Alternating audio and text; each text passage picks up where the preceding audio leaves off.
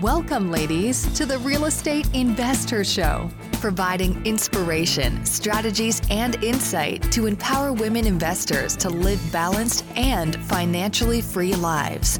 Now, here are your co-hosts, Liz and Andressa. Today's guest, Edna Keep, is an absolute rock star. We had such a great time interviewing her, Andressa, didn't we? Oh, we did have a lot of fun with her. She's been an investor for many years, since 2002, has over 500 doors. We got into so many great things with her. She's from Canada. And what I really appreciated most was when you grow in this business and you get to a new level, sometimes you don't realize she had a phrase, she said, new level, new devil. Yeah. So what she really was saying was that just because you get to a new level, that's when you're had to upgrade your processes, your systems, your team. It doesn't end. And I think that was such a helpful reminder for me and for the women listening. Yeah. And she also dissected how she deals with her, joint venture partners and suppliers. And she's just a clear example of how we all should model her, because she's just direct and she's a leader. And that's all what we need in this business. Leaders that take charge and set the right expectations. So you can, avoid unnecessary conflict, unnecessary drama, and each person is on its own lane. So I really enjoyed this episode. And I think that if you're looking to do joint venture in the future or partnerships, you definitely should listen to what this woman has to say. Absolutely. Enjoy. Welcome back, ladies. This is Liz. And this is Andressa. Welcome back to the Real Estate Investor Show. And we have Edna Keep on our show this week. And welcome, Edna. Thank you so much, ladies. It's a pleasure to be here. Yeah, we're looking forward to jumping into her story, which is fascinating and super interesting, and just how her journey is unfolded. So we're going to go there in a moment. Yes. I'm really, really excited about having her on the show today.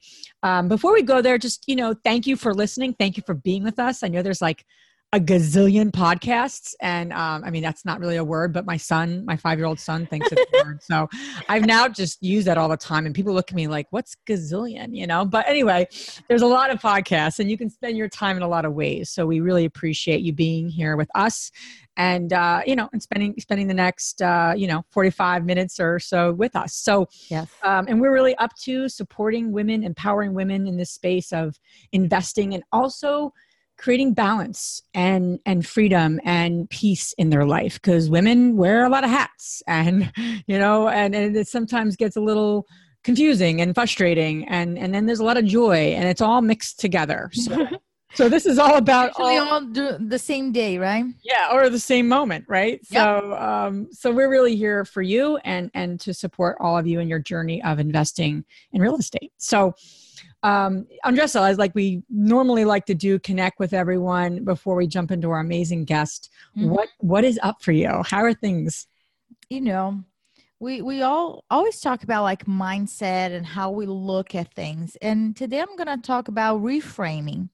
So a lot of the times when I receive a message or an email from somebody saying, hey, I'm having a breakdown here.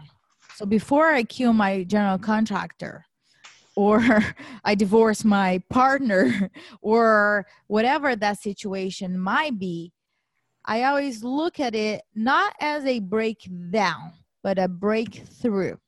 Because if you are in it, it doesn't taste good. It doesn't look good. Mm-hmm. We all can relate to how it feels when something does not go as we thought it should go. Right?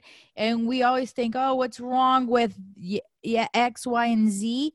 And we usually, we put ourselves in that situation and sometimes victimize the circumstance. And what I'm requesting now is to look at it not as a breakdown, but as a breakthrough.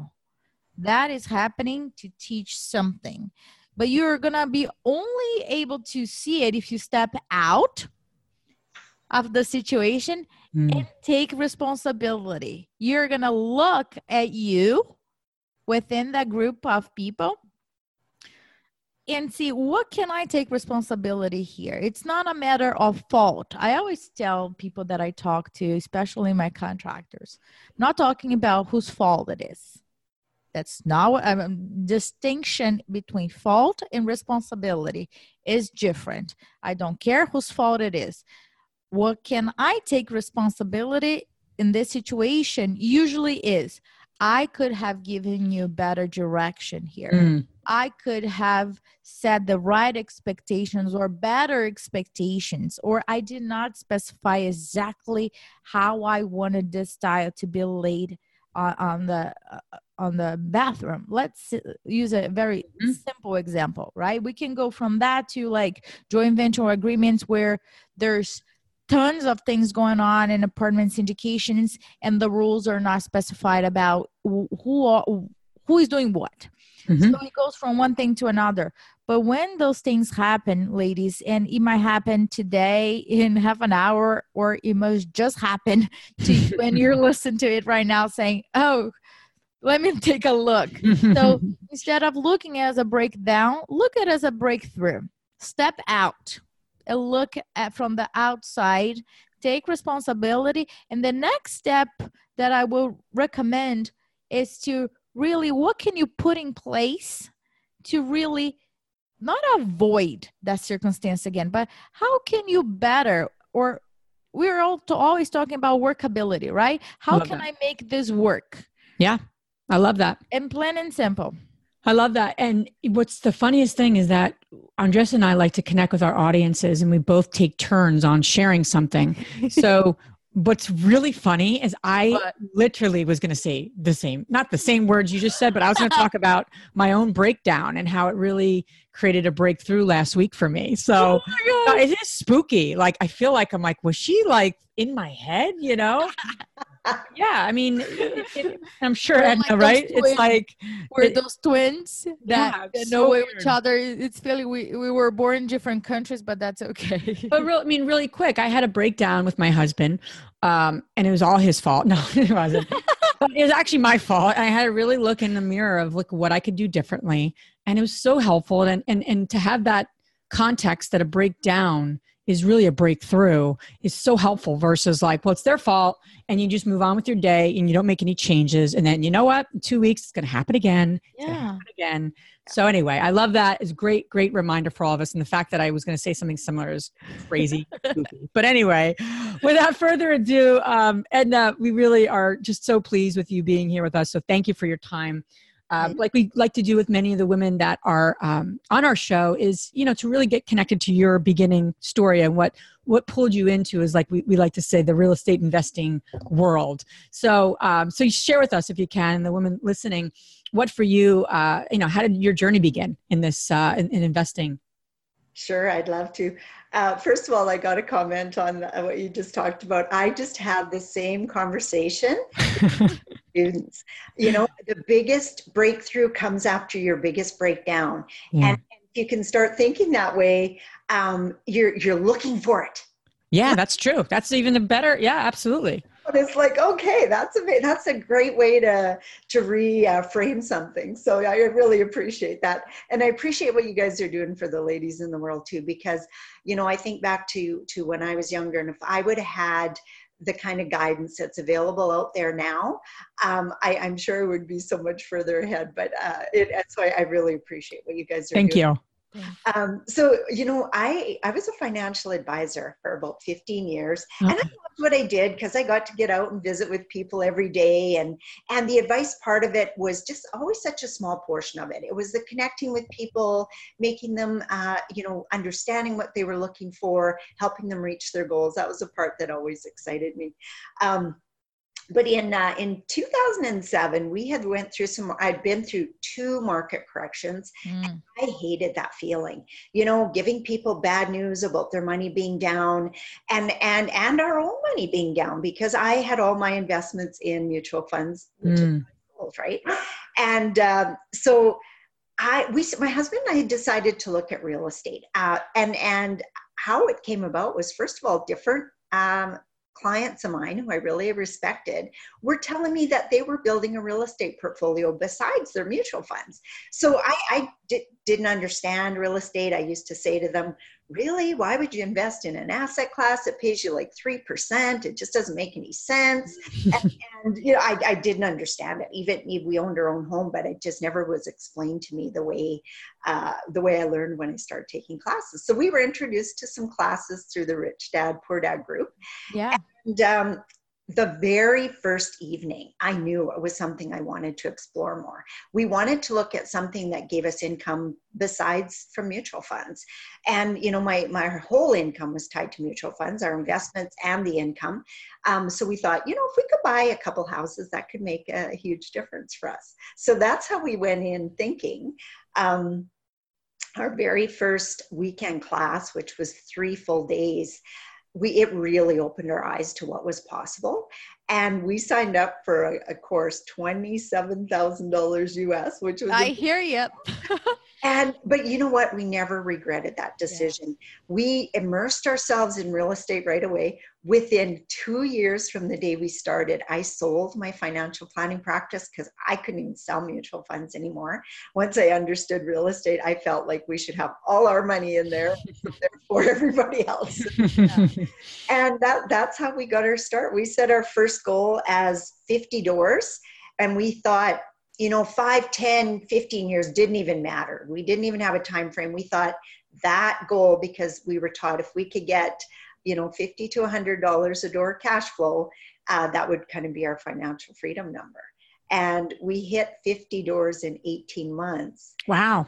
I knew then that I could not stay being a financial advisor. So that's when we sold the practice and concentrated 100% on real estate.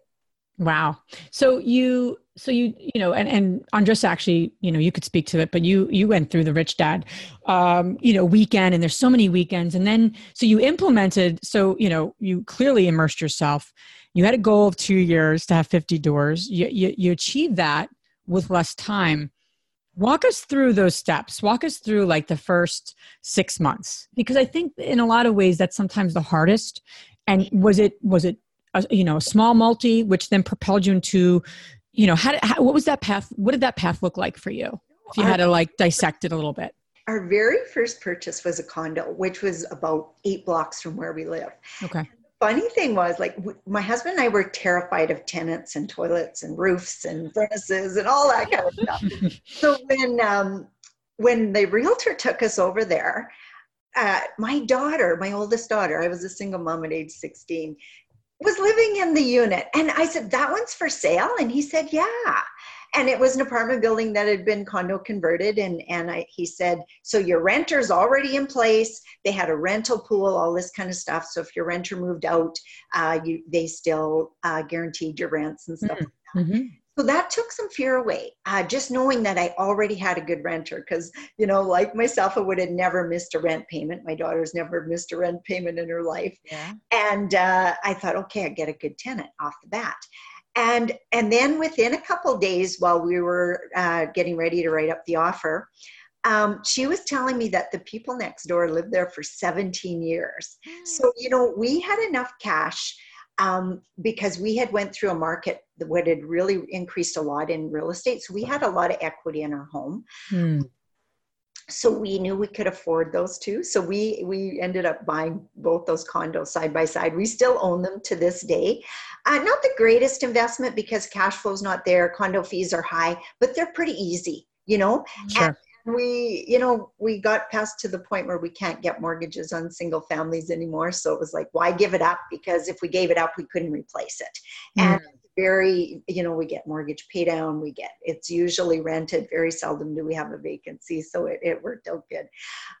So that was our first, and we were scared of everything. Like I said, shortly after that, we got a chance to buy a fourplex. It was vacant because the people had just renovated it. We got an accepted offer. We got financing in place. And, you know, we backed out at the last minute because I couldn't wrap my head around why it was vacant. You know, why would you sell it vacant? You know, because I love the fact that our first ones were full, right? And so we backed out, and I think a year and a half later, I seen it for sale. We had it under contract for $270, and it was on for sale at 400,000. Oh, So wow. myself in the butt, and then I realized, you know what, now I understand people sometimes like to buy vacant, put in their own tenants. We weren't there yet, but that's how most people were thinking. And then to get our 50 doors within the 18 months, probably about our fourth or fifth purchase was a 24-unit apartment building. And that's kind of what took us over. And when we realized that, okay, we can see why it would take 5-10 years to buy, 50 houses. Sure. Realized that, okay, that apartment building was no harder to buy than ours. We had to raise a little bit more money, but we dealt with more sophisticated investors.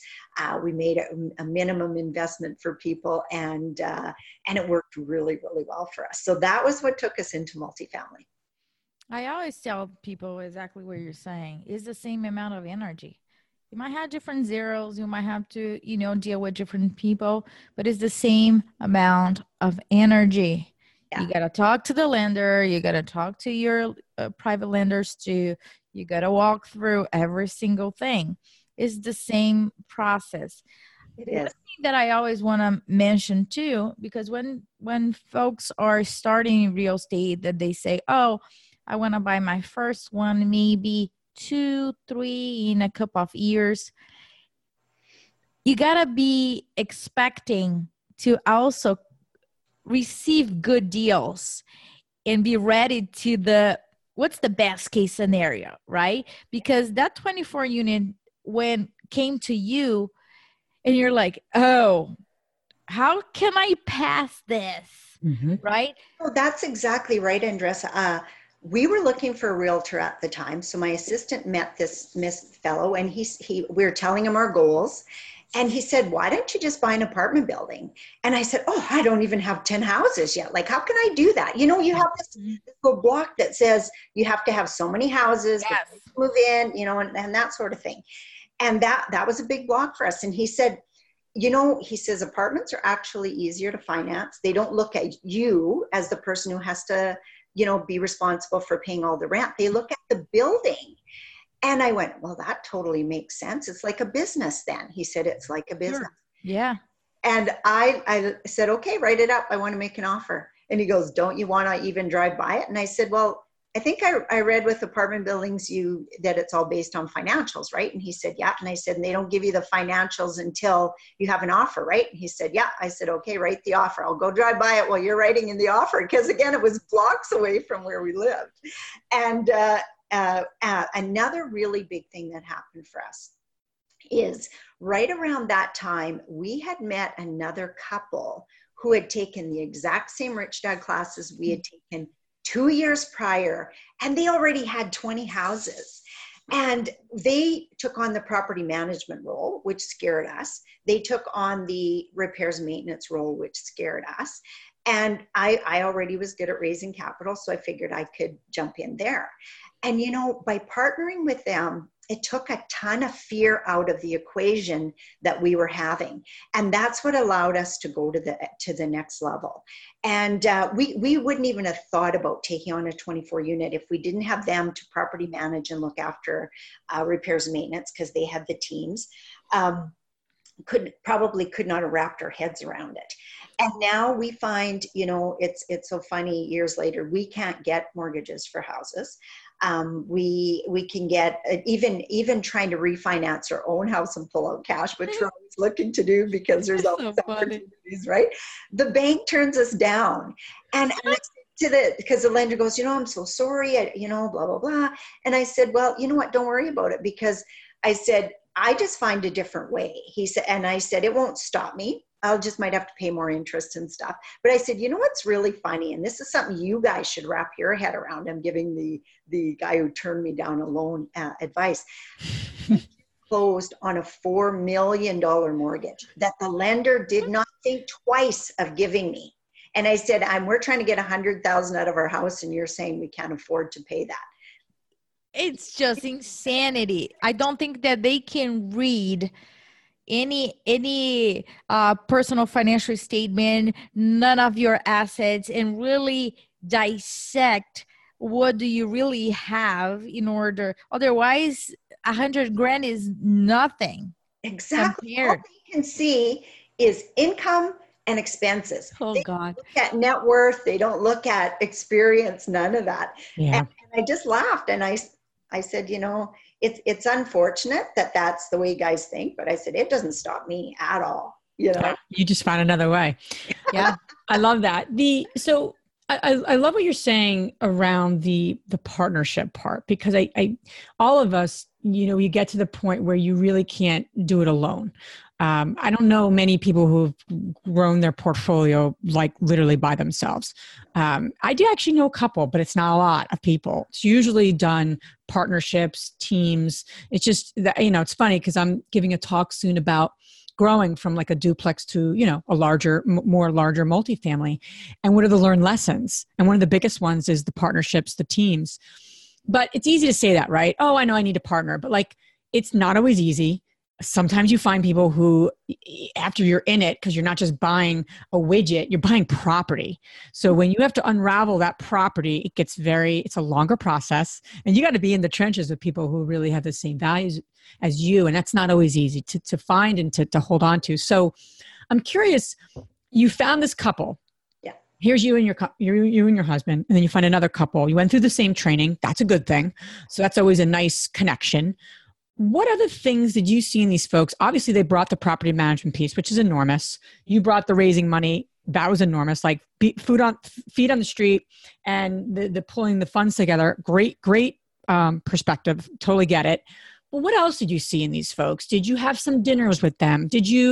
What other ways did you then say, I feel comfortable with these people. I'm going to go and buy a 24 unit with these folks? I'm curious, like, what was that process for you? Because it's scary for people, especially for women. We don't want to make mistakes, So I'm curious, what was that? When did that, switch come on and say, these people I really want to partner with? Well, the very first weekend of classes that we'd taken, there was another couple there based on the recommendation that this couple told them they should take this class. Okay. And talking about them all weekend, saying, right in Regina, which is where we're from, our friends have done this and done that. And they talked about all this. They talked about them all weekend. Every time something was brought up, yeah, these guys have done that. A part of our mentorship, we got a mentor who actually used to be from our city as well. She wasn't anymore, but she flew out and spent a few days with us. But after the training, she set up a dinner and invited a bunch of her mentoring students, and we all got to meet. And by this time, I knew this couple's name. And when they walked in, I can't remember if I walked in first or they did. Anyway, I knew I wanted to sit beside them. I just figured it out. I don't know if I followed them to the dinner or if you do what you got to do, people. Yeah, I had a craving, almost like an internal craving. And, from there, we stayed in touch. We became best friends. We were hanging out every day. And what we fed off of each other's energy. One of us would be here, and then it'd be on and on. And we grew a ton in those time periods together. We worked together for about 5 years. In the long run, we ended up in almost a bad breakup, almost like a divorce. And that came down to, we didn't write up a proper agreement. We were so busy buying and moving ahead, and neither of us were good at doing that kind of stuff. I still remember we'd set a meeting to go through this 300-page document. It might not have been that large, but that's what it felt like to us. The shareholders agreement, to read it so that we could absorb it and actually come up with something that would work for us. We never did get through it, either of us. And so now that's one of the first things that I do with joint venture partners is manage those expectations up front, because I learned through losing that partnership how important that is. And so the energy was the first thing. And even now, that's what I look for when I'm connecting with a new partner. We're in the process of setting up a real estate investment trust right now. And I have to have partners to do this, because there's certain things I can't wrap my head around. Right. One is the whole legalities of the REIT. So one of the partners has done this. And another is managing that level. Like the first one we're looking at, it's like 140 units. And I'm thinking, I can't manage on that level. I'm not there yet. So those two partners are absolutely imperative for me to be part of this, because I couldn't do it by myself. So I love what you're saying. Not that I love that you had a bad breakup. Obviously that's not what we're, I mean, that's tough for everybody. I've had a similar experience, same with Andressa. I think it happens to all of us. And then we learn things from that. So, the women listening, we want you to hear all these things so that you don't make the same mistakes that we do. Let's take a step back, because I think we hear a lot about joint venture. Mm-hmm. Right. And we've done it as well. That's how Andressa and I began our even working relationship. We joint ventured on a fix and flip in Philadelphia. That was right, Andressa. That was our first project together. Was a joint venture. Then there's like actual partnering, starting an LLC, with a group of people. So I'm curious for you, if you can, from your experience, and we can also explain it because we understand joint venture. I think the term gets thrown around a lot, and I really want to break it down for the women listening that are maybe less familiar with just that strategy, because maybe at this point they've bought all their properties themselves or are in their own LLC or LLCs like we do. We have, our accountant hates us because he's like, you start another LLC. I'm like, I don't even know how many we have. I'm so confused. But Which no, name? I do know how many name, because I can't come up with names. I know it's a sidebar, but no, I know all of our LLCs. Don't worry, I have a list somewhere. But for you, Edna, how did you determine with this couple? And it sounds like the contracts were not as thorough. Did you have a contract with them?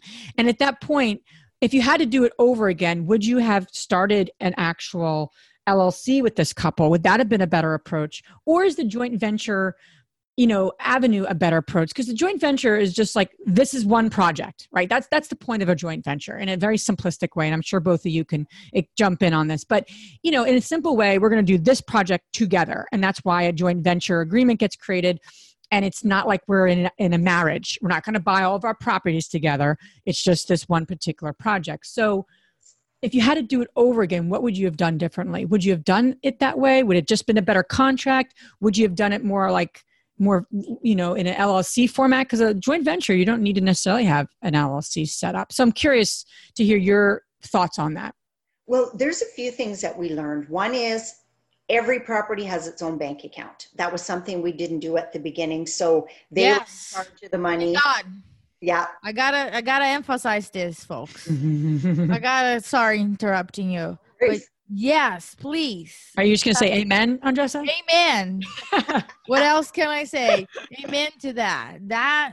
Open up a bank account. It's just so easy to do, and it helps so much. Sorry about that. I got so excited. It does a lot of your bookkeeping. All the income goes in that account, all the expenses, this is the bottom line. When you're mixing a bunch together, which we did with our houses, and we were raising capital, and one of my aha moments was one of my good friends who'd invested with us had said to me, Edna, which property is my money on? And I knew that it was one of three, because we bought 3 within a month, but I wasn't sure which one the partners had put it on. So I said, well, let's ask the partners. So I asked them, and she actually told my investment partner, I don't have a clue. And I went, oh my God, that does not work for me. I said, I know for sure it's one of these 3, because we purchased them all at the same time. Let's follow the dots in the bank accounts to see where it went. And that was one of the things that woke us up to what was happening with the bookkeeping, which we weren't on top of. Yeah. But yeah, we offset that right at the beginning. Whenever we buy a new property, everyone has a new corporation in Canada. That's what we call it, as opposed to an LLC. And everyone has its own bank account. So that's 2 things. The other thing was tracking the money.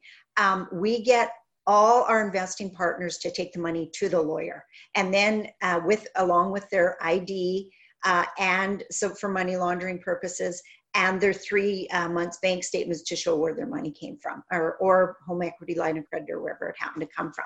So those 3 steps right at the beginning make such a difference. And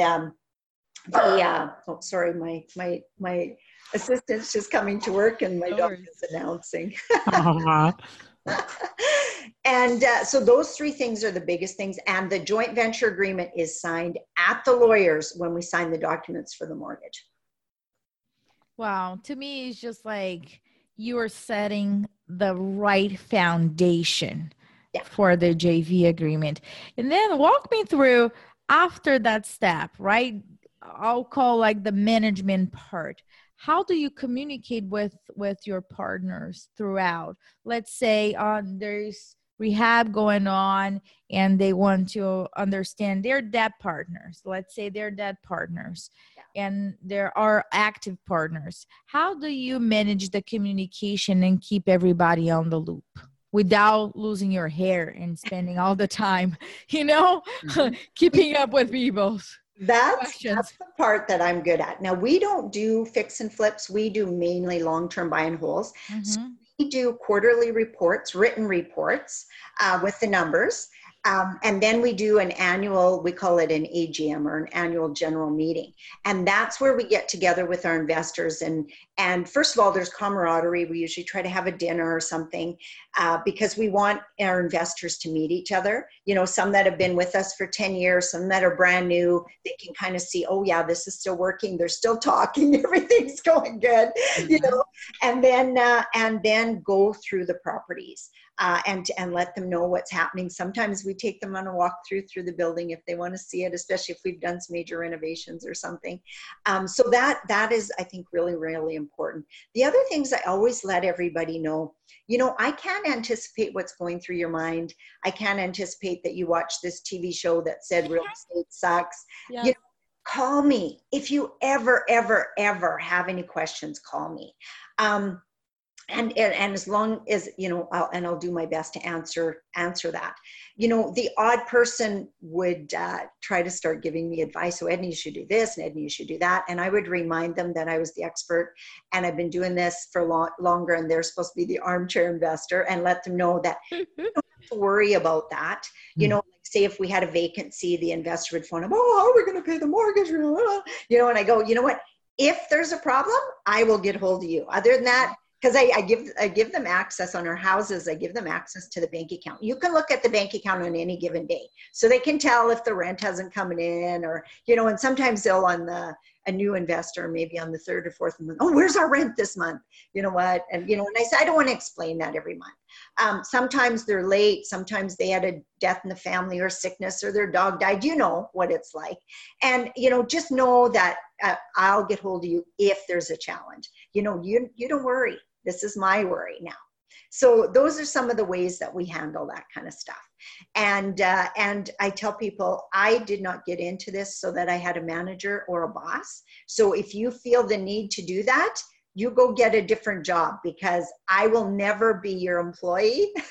and I'm not going to be sitting back taking direction from somebody this is their first house and I own 500 doors, So you have to manage expectations that way as well.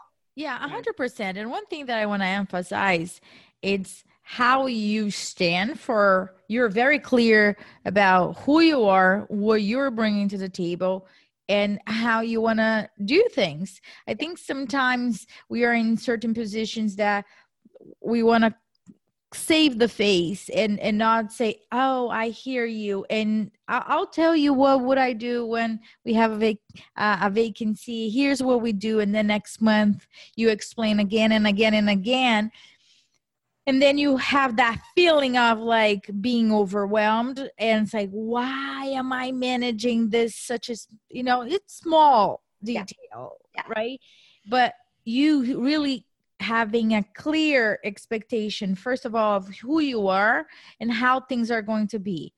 Listen, if you don't like chocolate flavor, you go next door because they have vanilla. I have chocolate here. Exactly. It's not that you're being rude. It's really like, here's how we're going to handle this. I can't go to McDonald's and say, hey, do you have vegan food? Oh, but I want vegan. Well, so you're on the wrong place. Yes. This is how we're going to do it. And you're going to not how can I say that? You're going to attract people that want exactly what you have to offer. Well, and when you tell them up front that it's a passive investment and then they start trying to get actively involved, you have to set that boundary, because I train people to be active investors. So I say, if you want that side of the table, I can teach you on that. But on this one, you're not on that side of the table. So and you know what? I think they respect that, because it's like, oh, okay, I really don't have to worry about it. You really don't have to worry about it. And another thing, if an investor drives by a property and he goes, the grass is getting really long there, Edna, the weeds are bad. I appreciate those calls, because I say, I can't be driving by those properties every day. If you see something like that, or a broken window that the tenant hasn't shared with us, I appreciate that call. Absolutely. So don't feel like, you're stepping on my toes. I can't be watching that every day. And we have clients that, they happen to drive past that property on their way home from work.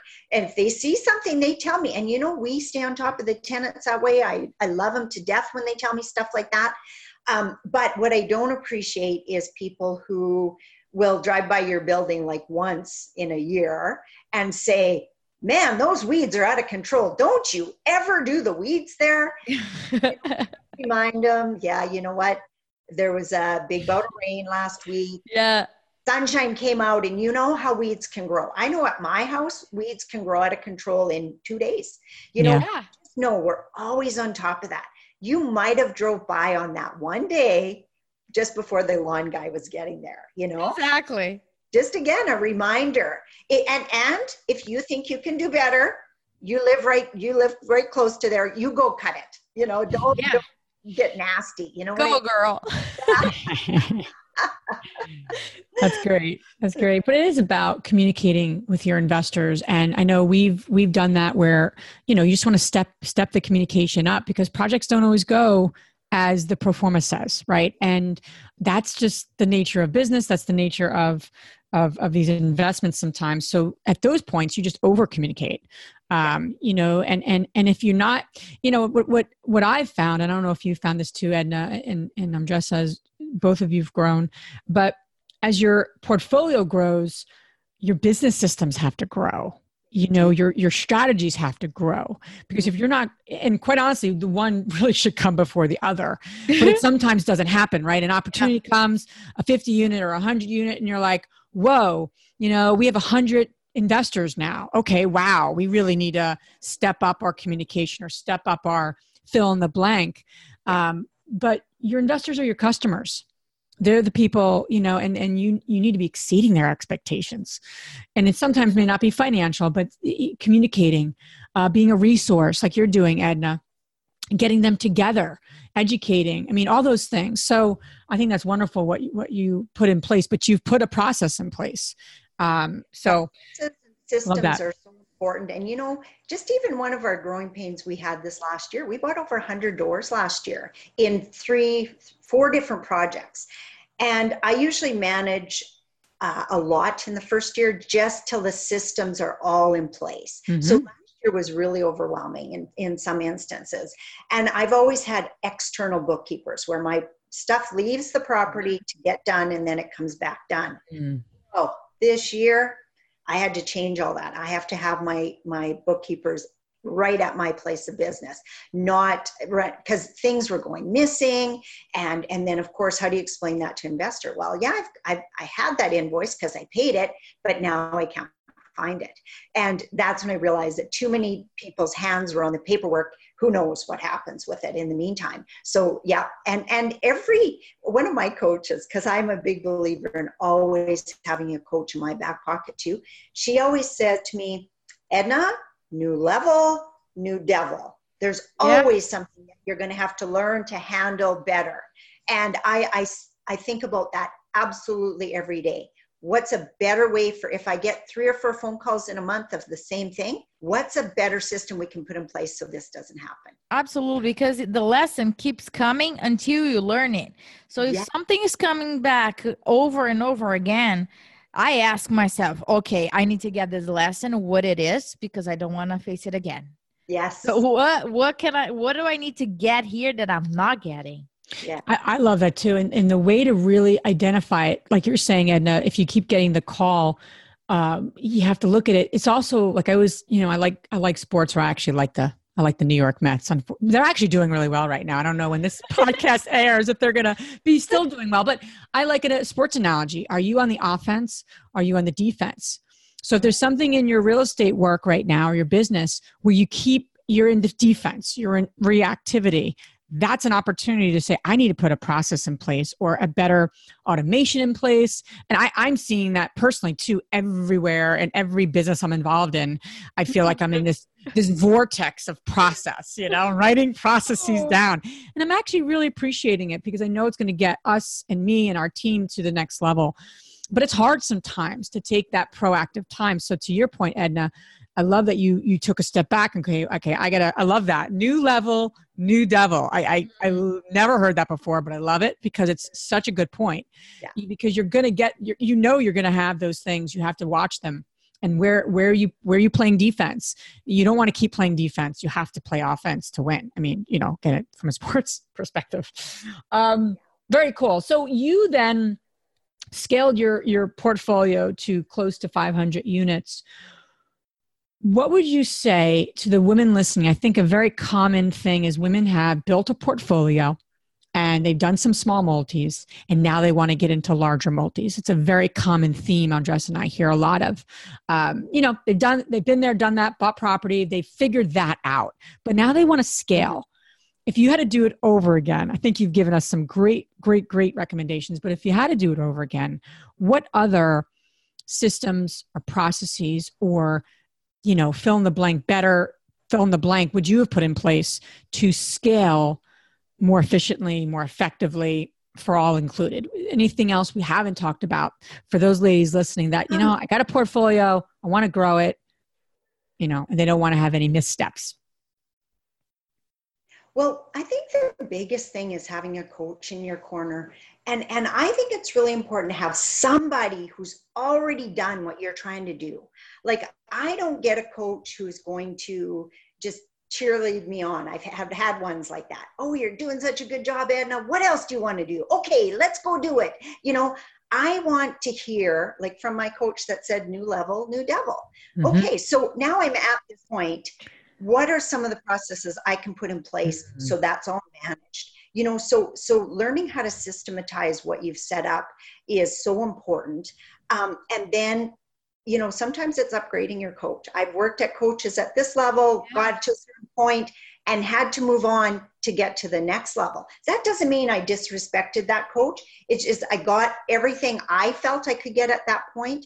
And I even have students say to me sometime, Edna, if I buy your course, if I work with you, will that be absolutely everything I need to know? No. Yeah, it's absolutely going learning curve. You'll never be there. So you may as well, think about going, this level, then this level, then this level. 100%. So to upgrade your surroundings, the people that you surround yourself with. I love what you're saying, the upgrading theme, because it's upgrading your, I also believe in coaches and, I just had this conversation last night with my husband about coaches and having people that have been there and done that where you want to go, but also upgrading the people you're surrounding yourself around. If you're trying to get into larger multifamily and your circle all have single family homes, not that you have to disown these people. This is a great resource, but I don't know if I'd be asking them for the advice. Like, we often ask people for advice and, how do you run a marathon? I don't think I'd ask someone who hasn't run a marathon how to train for a marathon. I mean, it sounds like almost like, why would you ask someone but we do that all the time. You do. How to start a business. Why would you ask your uncle how to start a business who hasn't started a business before? Yes. Like, that makes no sense. So watch the business he did start. Yeah. Watch why would I ask someone how to scale a business or scale a multifamily if they really haven't done that or even done it successfully? It just doesn't make sense. But I hear people talking and asking for feedback all the time to people who they shouldn't be. So you've got to upgrade your surroundings. I love that. And holds them back because they know, love, and respect that person. They want to believe everything that comes out of their mouth. But if they don't know, and that's one of the things I always tell my students, you don't even know what you don't know. Because if you're hanging around with everybody who has single family homes, you don't even know what could be next, So let's get you out of that environment, put you in this one, and then see what happens. Yeah. you're done with that environment, up level. I love that. Time. So you have a growing practice where you're educating people and obviously coaching them. You have a growing portfolio, which I love that you're active in the business as well, which is so important, I think, for people who are getting any sort of mentorship or coaching from people. How do you balance it all? I mean, we talk a lot about the balancing act of women, and we are at the helm of a lot of different circles, and then we have this yearning and need for kind of creating this financial freedom for the next generation to keep a legacy going, for our kids. We're not doing it so we can drive Ferraris around. I mean, we like nice things. I think I can't speak for every woman in this world, but I hear women like, why do you want this? And they're like, I really want to create a legacy for my kids, or they have this like big why. So you're clearly moving along and growing this thing for yourself. How do you keep it all in perspective? How do you balance it all? What are some of your kind of keys to keep yourself kind of sane and full of joy and what have you? Biggest things is I don't do it all. I can't do it all. Like my students, every once in a while, someone will say, well, Edna, I got this building under contract. You want to come and walk through it with me? No, I don't. I've walked through more than enough buildings to last the rest of my life. Specialty. I don't ever want to walk through another building. I still do the odd time if it's something different that we're purchasing or something new, or the seller feels the need that I need to be there. But most of the time, my team does that. My team manages the properties. My team manages the rent rolls. My team does all the bookkeeping. And that's where you need to grow. You need to grow into managing that team as opposed to doing everything yourself, or you'll never, ever be able to scale. And then also, like partnering with different people. Because every time like I get a new partner, my mind expands to stuff that I never thought possible, Yeah. I love that. Yeah. And to do it all. That's a big one. Yeah, you're right. You're right. It's not so much like, and you hear a lot about like how to do it all. Do you even want to do it? Like Andressa always says, I don't know if I want to do it all. You always say that, I love that. That's great. Edna, I appreciate your insight so much. For the women listening, where can they learn more about you and all the wonderful, education and resources sounds like you're up to and you have? The best way to connect with me is my website, ednakeep.com. So it's very easy to remember. And I do have a couple courses, but you know what? I have a lot of free stuff. I do Facebook Lives just about every day. I do interviews like this. I'm going to have you two ladies on my podcast. I repurpose my Facebook Lives into podcasts. So again, there's many, many ways to connect with me. But probably the best way, reach out to me on Facebook, see if there's something there that you like. And I always encourage people, if it's something they want to explore further, listen to my masterclass, which you're going to put in the footnotes, right? Yep. And that kind of tells the whole story about how we got to where we are and what we recommend. And then if it's something that you think is something you want to take further, then I recommend a strategy call with me to see if it's something I can help you with. And that link is at the end of the master class. So it's a great way to connect. But again, tons of free stuff, kind of like what you guys are doing with your podcast, because people don't even know what they don't know. And you don't connect with everyone, right? Like there's different people I've listened to over the years. Grant Cardone, I love his message. I don't like the way he gives it. I couldn't work with the guy. He's too intense for me. I'm a little more laid back. And I have a lot of guys that come to me and I love Grant Cardone and he's this and he's that. And everybody needs different coaching. Absolutely. And how would you know until you check somebody out a bit, Yeah, absolutely. And just to clarify, the master class, you're going to talk about 90 days to 5K. Yes. Yeah. Awesome. So you guys can check it out. All this information on our show notes. Now we're going to transition to our fabulous 3 questions. Are you ready, Edna? I am. Okay. The first question is, what's the most transformational book you have ever read? That's an easy one. So Robert Kiyosaki, I think I've read every one of his books, but one of my favorites was Why Do A Students Work for C Students and C Students Work for or B Students Work for the Government? And the reason I loved it so much, girls, was I was a C student and I beat myself up for many, many years about not being the smart one. And because I had a brother that was a very much an A student, until I realized that being a C student is a strength. It allows you to see stuff that A students can't see. A students are great for being the best employees out there, doctors, lawyers, etc., different stuff like that, but they're not the entrepreneurs of the world. The C students are. So that opened my eyes to appreciate myself. Yeah, the C students are hiring the A students. They are, absolutely. The second question is, what's the most powerful routine you do to create a financially free and balanced life, whatever balance means to you? You know, probably about 10 years ago, I added meditation to my morning routine. And that has made the biggest difference because it allows me again to grow and it's maybe even longer than 10 years now. But it's such a freeing place and it's so settling, grounding, maybe you could say, that it opens up possibilities to me that if I didn't do that on a regular basis, would not be there. It's so funny. So I have a 5-minute journal and has different quotes on top, and it says, today, take 20 minutes to meditate. And if you are too busy, take 1 hour. Yes, exactly. Yeah. One of those people that never believed I could meditate. Like, really? Sit there for 20 minutes doing nothing? Impossible. Yes. and now that it's a routine, I absolutely love it. And to me, it's the best part of my day. Yes. And the last question, Edna, is which woman, famous or not, has inspired you the most? Which women? Well, lately I have to say one of my coaches that I had, I actually just stopped working with her about 6 months ago, just because I found something else I wanted to do. But Fabienne Fredrickson has built a really fabulous coaching business around systematizing and leveraging what you already have. And she opened my eyes to a lot of things. She's the one who has that quote, "New level, new devil." I love her.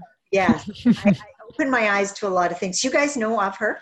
Yes. I came across her a couple of years ago. Yes. I went to her mindset retreat. I teach mindset, but I never went to a big retreat. So I went to her mindset retreat about 3 years ago, and it was life-changing. You know, I expanded my mindset training since then because I believe it's that important. But just immersing yourself in a 3-day mindset retreat was so different. And I did sign up with her coaching for a couple of years, and it made a huge difference for me. Awesome. Very cool. Edna, thank you so much for being on our show and sharing all your great insight.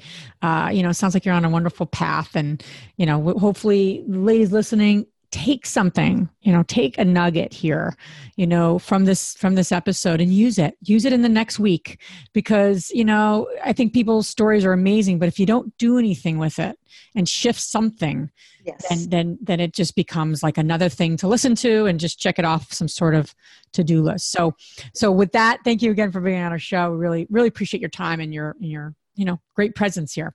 My absolute pleasure. I love sharing what I've learned over the years. And again, I got to point out to you guys, the service you're offering to people is absolutely amazing. Know that.